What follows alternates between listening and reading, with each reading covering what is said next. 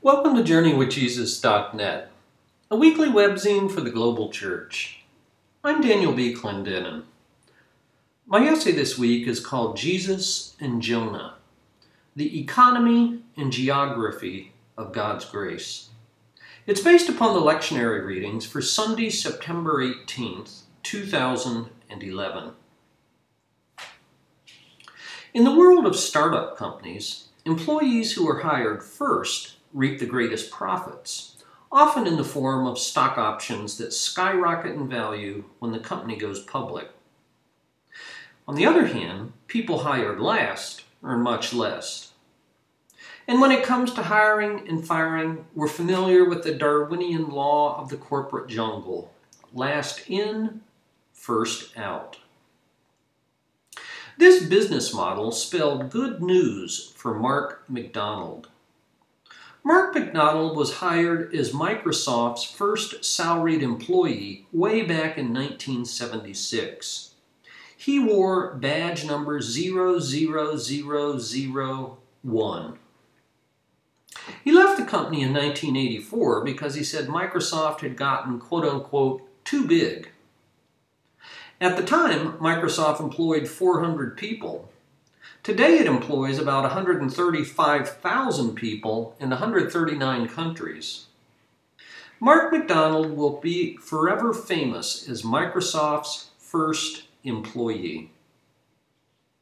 So in the ways of the world, the first are first, and the last are last. In the kingdom of God, things are different, much different. In the gospel this week from Matthew 20, Jesus tells a story about a business owner who had his own crazy ideas about the perfect payday. The punchline of the story shocked his listeners with a radical reversal that subverted conventional wisdom. And just to make his point clear, Jesus repeats the punchline verbatim 3 successive times. In God's kingdom, the first will be last, and the last will be first. The parable of the workers in the vineyard is preceded by a story about a rich young man.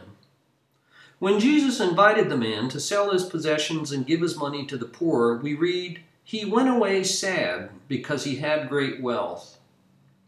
Peter then responded, "Lord, we have left everything to follow you. What then will there be for us?"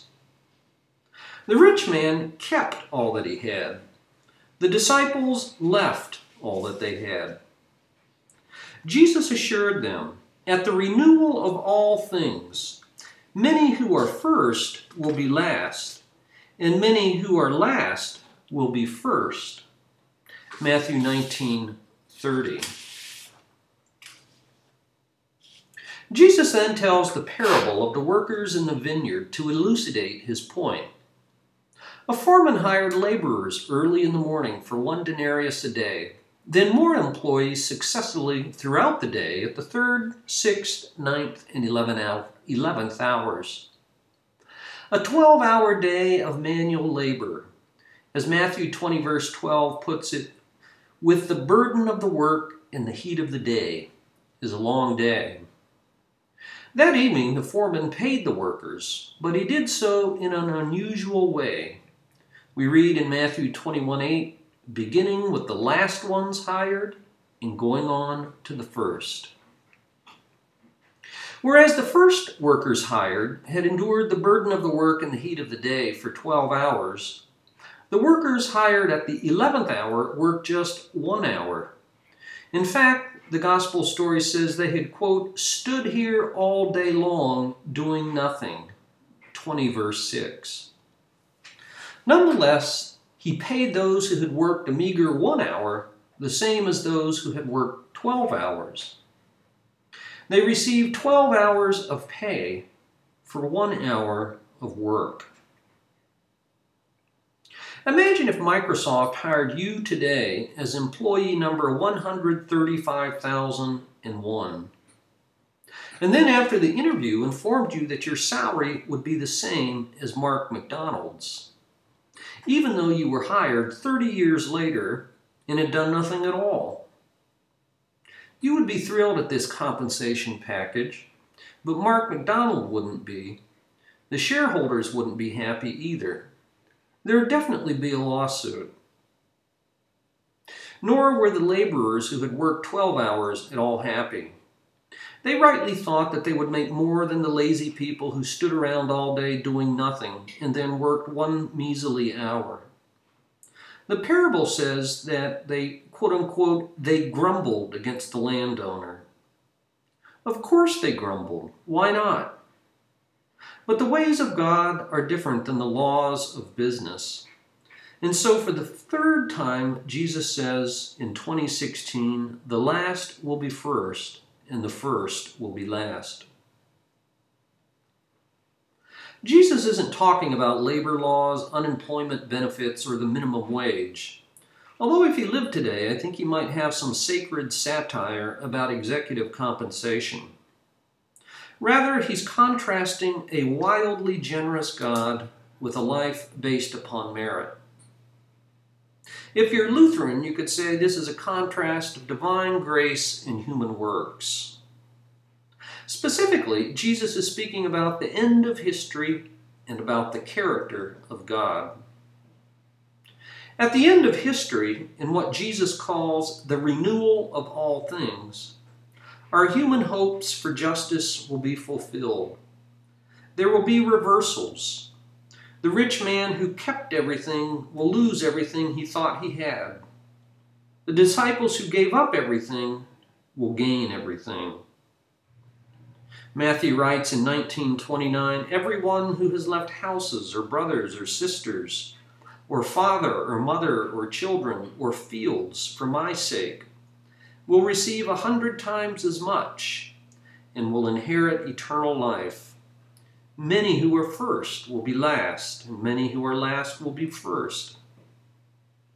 Although parables often elucidate spiritual truths, and do so with deliberate exaggeration, here I think Jesus is making a very literal point.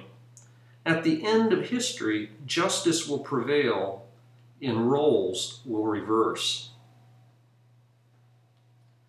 Jesus is also speaking about the character of God. He's a God who pays workers a full day's wage for 1 hour of work. He contrasts this lavish generosity of God's grace with the meritocracy that characterizes so many human relationships.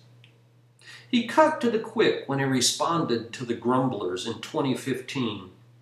Are you envious because I am generous? The Jesus way, in other words, is a way of grace and not merit. Status reversal instead of status reverence. Undeserved generosity rather than pay for services rendered. In the parallel reading from the lectionary this week, the story of Jonah amplifies this parable of Jesus. Jonah does for geography what Jesus did for economy. When God had compassion on the pagan Ninevites, Jonah complained bitterly in words that echo the grumblers in the parable of Jesus. I knew that you were a gracious and compassionate God, slow to anger and abounding in love, a God who relents from sending calamity. Jonah 4, verse 2. God's prophetic call had come to Jonah, telling him to go to the pagan Ninevites and preach a message of repentance. But he refused and fled 750 miles in the opposite direction. Nineveh was east of Palestine, whereas Tarshish was west, probably in southern Spain. It's easy to criticize another person's disobedience, even a flagrant disobedience like that of Jonah, at least until we know or experience their own situation. Consider what God asked Jonah to do. Nineveh was the capital city of Assyria, Israel's traditional enemy, an eventual conqueror. With a population of 120,000 people, some classical accounts say that it was the largest city in the world in its day. The text tells us that its pagan sinfulness was legendary, as was its cruelty. The French sociologist Jacques Ellul says it was the people in which scorched its enemies alive to decorate its walls and pyramids with their skins. God asked Jonah to go to this city and preach repentance. It was like asking a French person to go to Berlin to preach repentance in 1942. The task felt impossible, and so Jonah fled. Jonah was not just fleeing an unpleasant calling. He was, we read, fleeing from the Lord, a fact which he freely admitted to the sailors on board the ship. He then descended into a suicidal death wish. Remarkably enough, and here's a prophetic word of grace for us today, God did not desert Jonah to his disobedience or give him up to his own poor choices. Instead, Jonah 1:7 tells us that the Lord provided. The provision was a fish that swallowed, saved, and then vomited Jonah back on shore. Sometimes God's gracious provision does not even wait for us to turn around. He even takes a suicidal death wish like Jonah's and turns it into an occasion of grace. And so Jonah was saved. God's prophetic word came a second time to Jonah, and this time he obeyed. He traveled to Nineveh and preached to Israel's pagan conquerors. It took 3 days, and then the unthinkable happened. The city famed for cruelty and wickedness believed the message and repented. The king even proclaimed a national day of civic repentance. Nineveh, we read, despite its wickedness, cruelty, and enemy status, was, according to Jonah 3:3, a city important to God. And in 3:10, a city for which God had great compassion. And in 4:11, a city that attracted his tender concern. God did not desert Jonah to his own disobedience. This God pays a full day's pay to people who stood around all day doing nothing. And neither did he desert a pagan enemy like the city of Nineveh. Like the workers in the vineyard who bore the burden of the work in the heat of the day and grumbled about the boss's extravagant generosity, Jonah complained bitterly about God's lavish love to a sworn enemy. His disobedience to God's initial call was one thing, perhaps understandable due to the magnitude and improbability of the task. But there's something dark in this second failure. Why do we sometimes prefer misfortune for others, divine judgment, rather than God's shalom? We know that in some sure and certain way, God loves all people equally. But the parable of the workers in the vineyard that demotes the first to last and elevates the last to first, along with Jonah, who complained about God's love for Israel's enemy, they both remind us that he somehow has a special love for the least, for those whom we normally exclude, reject, and even hate. The geography of divine grace that embraces Nineveh, and the economy of his love that pays a full day's wage for 1 hour of work, confound our puny and parsimonious human metrics that complain about divine generosity, instead of celebrating it.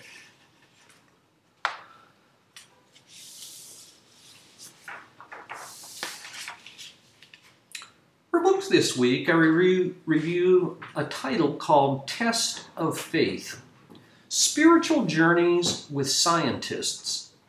The editor is Ruth Bankovich. Eugene, Oregon, Width and Stock, 2010, 120 pages. This slender volume is one part of a larger group of resources produced by the Faraday Institute for Science and Religion in Cambridge, England, with funding from the John Templeton Foundation. Other resources include the DVD of the same title, test of faith, does science threaten belief in God? And then thirdly, a course with leader guides for small group discussions, also called a test of faith. This present book under review includes the personal stories of 10 scientists who are Christians, including 4 women, several of whom also appear in the DVD version. For further details, see testoffaith.com.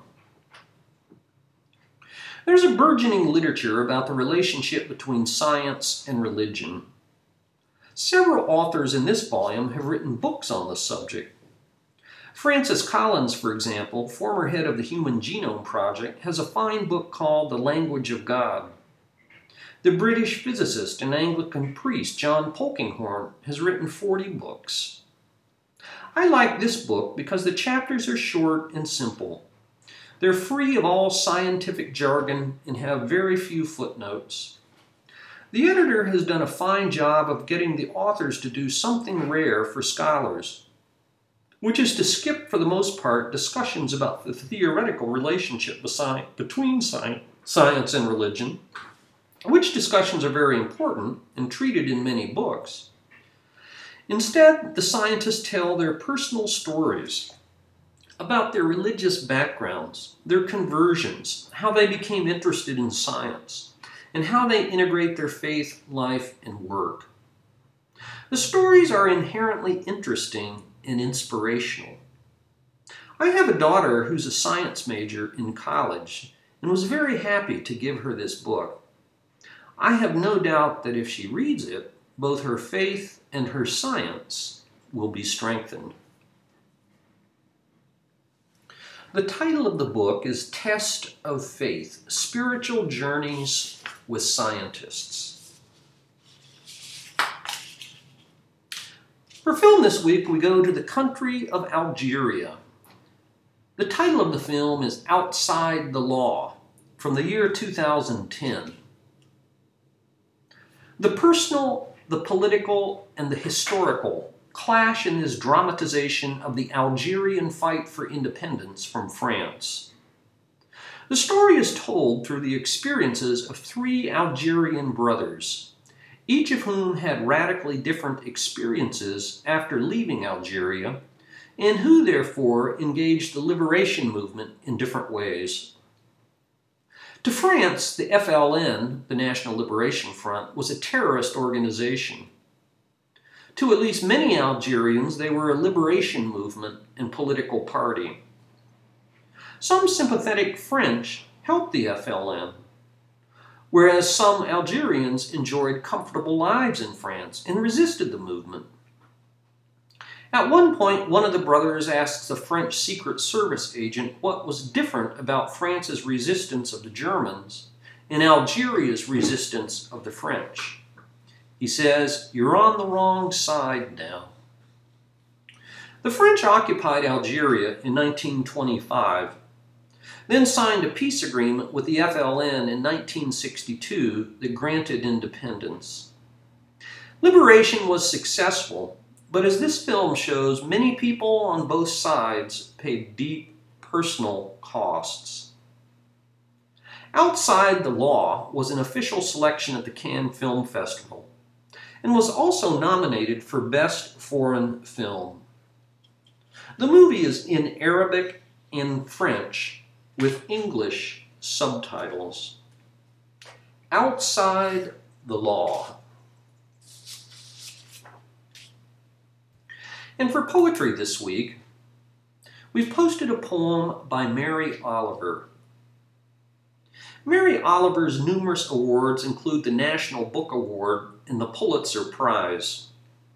With over 30 books to her credit, the New York Times described her as far and away this country's best-selling poet.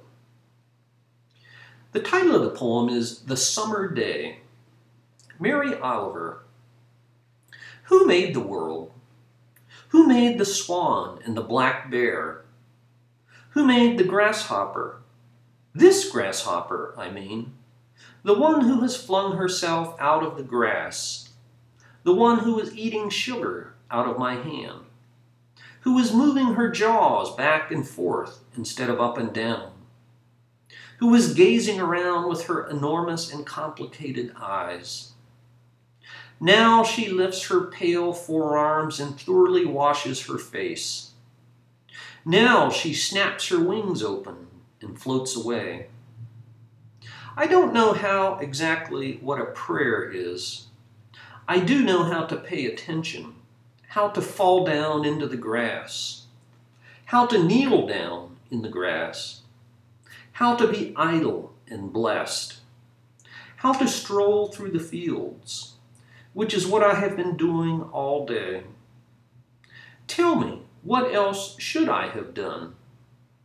Doesn't everything die at last and too soon? Tell me, what is it you plan to do with your one wild and precious life? Mary Oliver, The Summer Day. Thank you for joining us at JourneyWithJesus.net for Sunday, September 18th, 2011. I'm Daniel B. Clendenin.